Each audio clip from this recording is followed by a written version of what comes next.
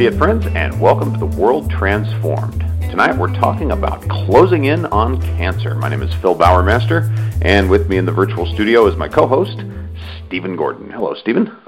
Hey, Phil. How are you? Well, I am super fantastic. Happy Monday. How are you, my friend? Man, I am doing great, and I think it's high time we do another Let's Cure Cancer shows. This is something we kind of come back to from time to time, and one of my favorite things to do. So we're doing a week of catch-ups this week. We're going to catch up on Cosmic Mysteries on Wednesday, and we're going to catch up on general grab bag topics on Friday. But one of our, as you said, big recurring themes on the show is progress that's being made in a lot of different areas. We do talk about progress being made in the war on obesity, the war on aging, and various other diseases when they occur, but I think there is nothing as prominent in terms of diseases that we talk about as cancer, and rightly so. Obviously, that's the big one to be solved in this world. And we've observed in the past that if we wanted to, we could probably do a podcast just about cancer research and just about the big breakthroughs that are being made. Have even glibly referred in the past to the Cure for Cancer of the Week. We don't always do a Cure for Cancer every week, and these aren't three cure for cancers we're going to be talking about tonight necessarily, but it just goes to show you how rapidly interesting and very promising results are occurring and what it says for the future of people having to deal with all variations of this terrible disease. So we got three stories here. The first one, new Australian drug puts cancer cells permanently to sleep. Now, what this story reminds me of is the idea of, in anti-aging, when we talk about actuarial escape velocity, or actually maybe it's more like the subhead of the Ray Kurzweil book on that subject where he said, live long enough to live forever. So here we have something that is not a cure for cancer. It doesn't get rid of cancer. It just shuts it down.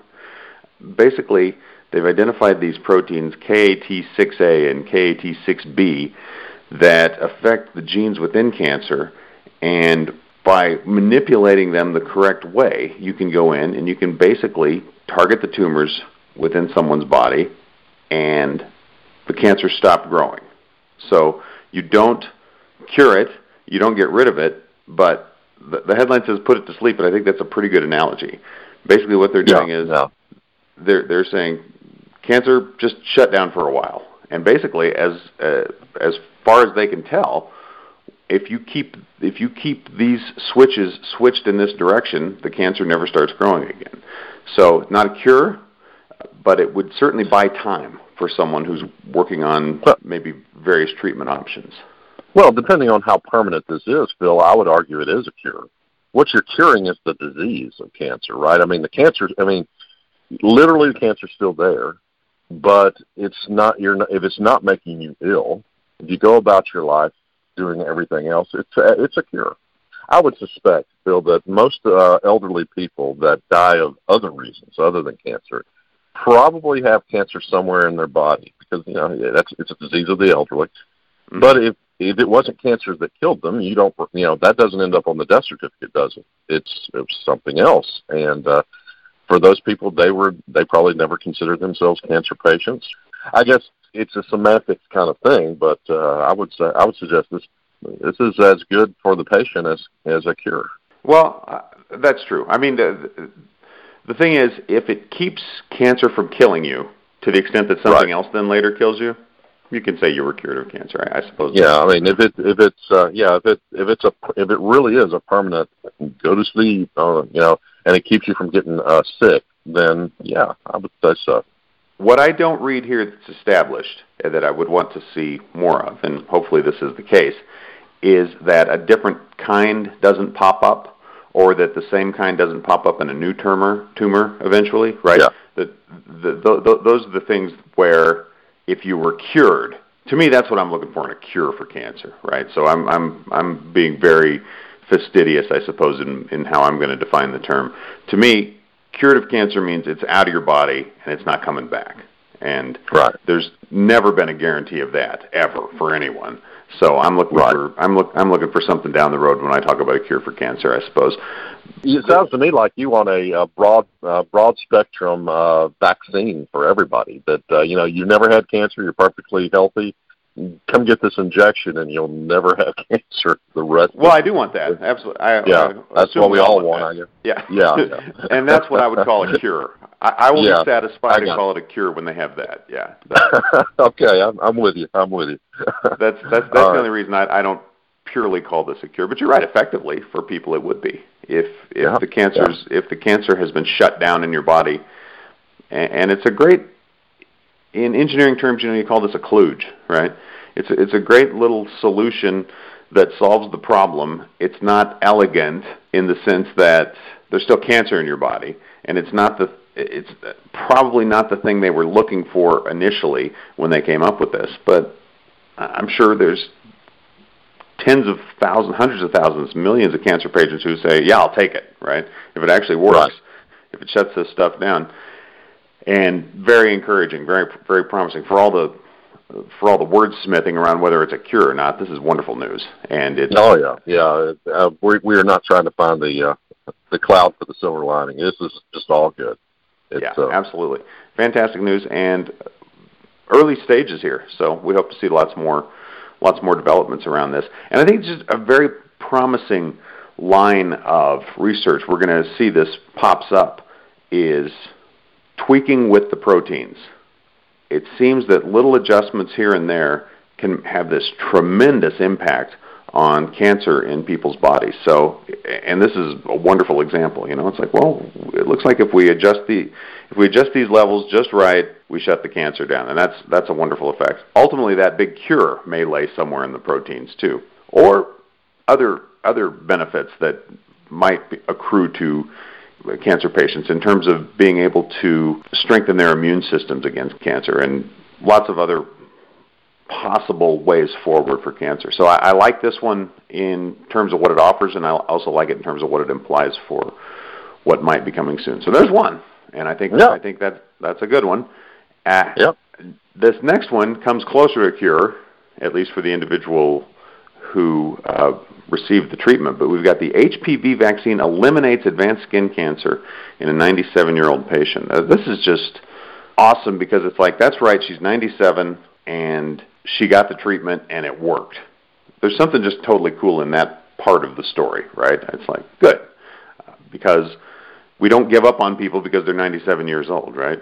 And also, you can still get sick when you're 97. In fact, you expect you're probably... Well, I read this, and I sort of found it slightly humorous because, the HPV vaccine is something you get to protect yourself, in sexual relations, right? And so I'm thinking the doctor is, injecting his 97-year-old patient with this, and he sees an active future for her. No, that's not really what it was about.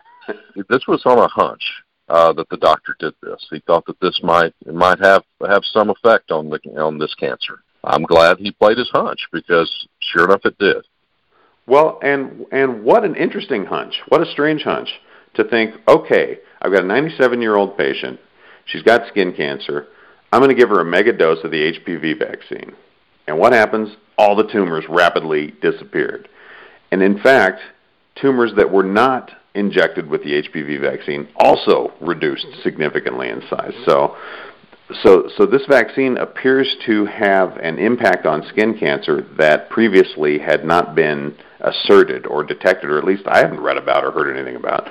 And this is the first instance of this that has occurred. So we're going to see a lot more on this, I hope, and it's just extremely promising. But I think, to go back to your original point, there's something to be said there for the fact that we're going to quickly reach a point where we no longer think that being 85 or 90 or 95 is you're essentially dealing with a walking dead person, right? Right. What you're saying, kind of tongue-in-cheek, is true, that you won't assume that their career is over, that their sex life is over, that any of those things, that we've just kind of written them off, right? It's like, well, 97 years old, what does that mean? It means she sits in a chair maybe if she's really healthy and lies in bed most of the time, right? That she might have some memory of her life and hopefully her days are not too unpleasant. I mean, the prognosis that we have in mind for a 97-year-old is not great. We hope that she recognizes her children.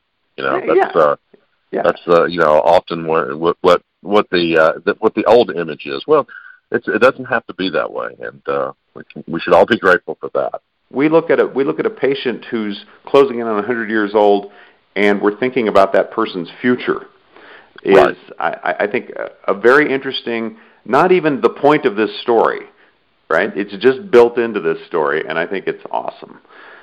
Well, you call this an off-label use, right? An off-label use of this particular drug. It's not. It was not made to.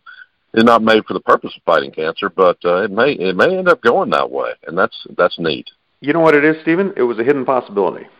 That's what that was, and it goes to show you that we've got a lot of these adjacent hidden possibles in medical treatment, some of which I expect in the next few years are going to be made visible to us through the use of things like machine learning, but some of which we get lucky. A smart doctor has a hunch. I mean, God knows what led her to think that might work. And it also makes you wonder, do we have doctors just trying all kinds of crazy stuff all the time, right? And it doesn't become a headline because it goes nowhere. In which case, that's a little bit scary. But on the other hand, man, when it works, something can kick in here, and it can do a lot of people a lot of good. So, well, I'm a supporter of the right to try. Legislation, provided that the patient is in on it, not just being used as a guinea pig, right, and wants to try something, and that's something that's killing the patient, and the doctor says, look, I've got a hunch. I want to try something, but you need to know that this is just sort of a Hail Mary pass, and if it doesn't work, it doesn't work. But I want to try it. Are you up for this? If the patient's up for it, right to try. That's the way I feel about it. For sure. If you're 97, right, you should be able to try things. Oh yeah, exactly. There you go. We're not writing people off, but I think giving them additional freedom is very fair. That once you hit the century mark, especially, you're wide open, right? Who are the rest of us to tell? Who are we to say? Yes, exactly. What you can and can't do. We should be respectful youngsters and let them try what they want to try. Okay, so I have corns older than you, son. That's right. Come on, let me do what I need to do. Okay, our last one kind of goes to one of the themes you were talking about there, which is the repurposing of treatments for other illnesses, because this isn't primarily a cancer story, although it touches on cancer. The CAR-T may be a silver bullet against cancer, and here's what else it can do. This is a great piece over on Singularity Hub, and it mentions the fact, I think we've talked about CAR-T before, but if we've missed referencing it, this is a good chance to at least add it to the things that we've talked about over the last year in terms of cancer treatments. I like the way she describes this. She says CAR-T is the super soldier of cell therapy. You pluck out an immune cell soldier, inject it with a dose of new genes, and send an enhanced cell back into the host body. Bam! Suddenly the host has a slew of Captain America-esque superpowered cells ready to tackle cancer and all sorts of cellular enemies. So that's a great image.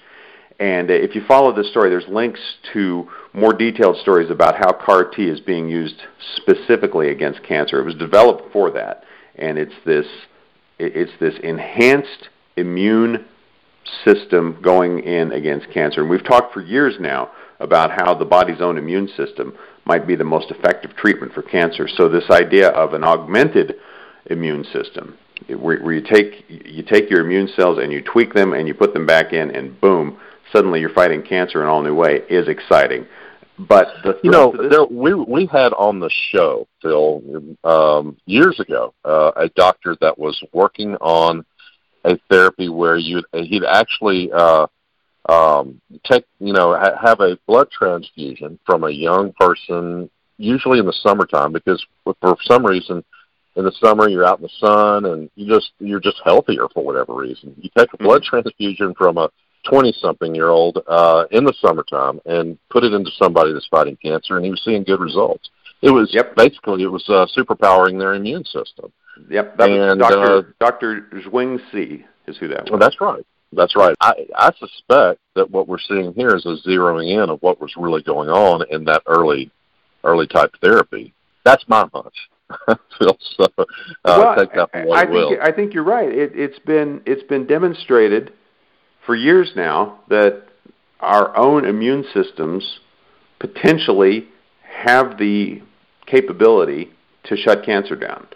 And I don't think there's any doubt. In fact, most people that think that they've never had cancer before probably have, and their immune system took care of it. Right. Just things can go wrong, and when your cells divide, and usually the body realizes it and attacks it, and it's done before you know you've got a problem. And, that's when everything works the way it's supposed to. When it doesn't, then you get cancer, right? That's right. So it's like, well, how do you cure cancer? Well, you can say, well, let's go find some exotic material that will fix cancer. Or you can say, oh, wait, maybe we can get that immune system, which was going to deal with it anyway, to fix it. And that's what Jing-Sui was working on. We're going to turn you into Captain America to fight this off. I love that.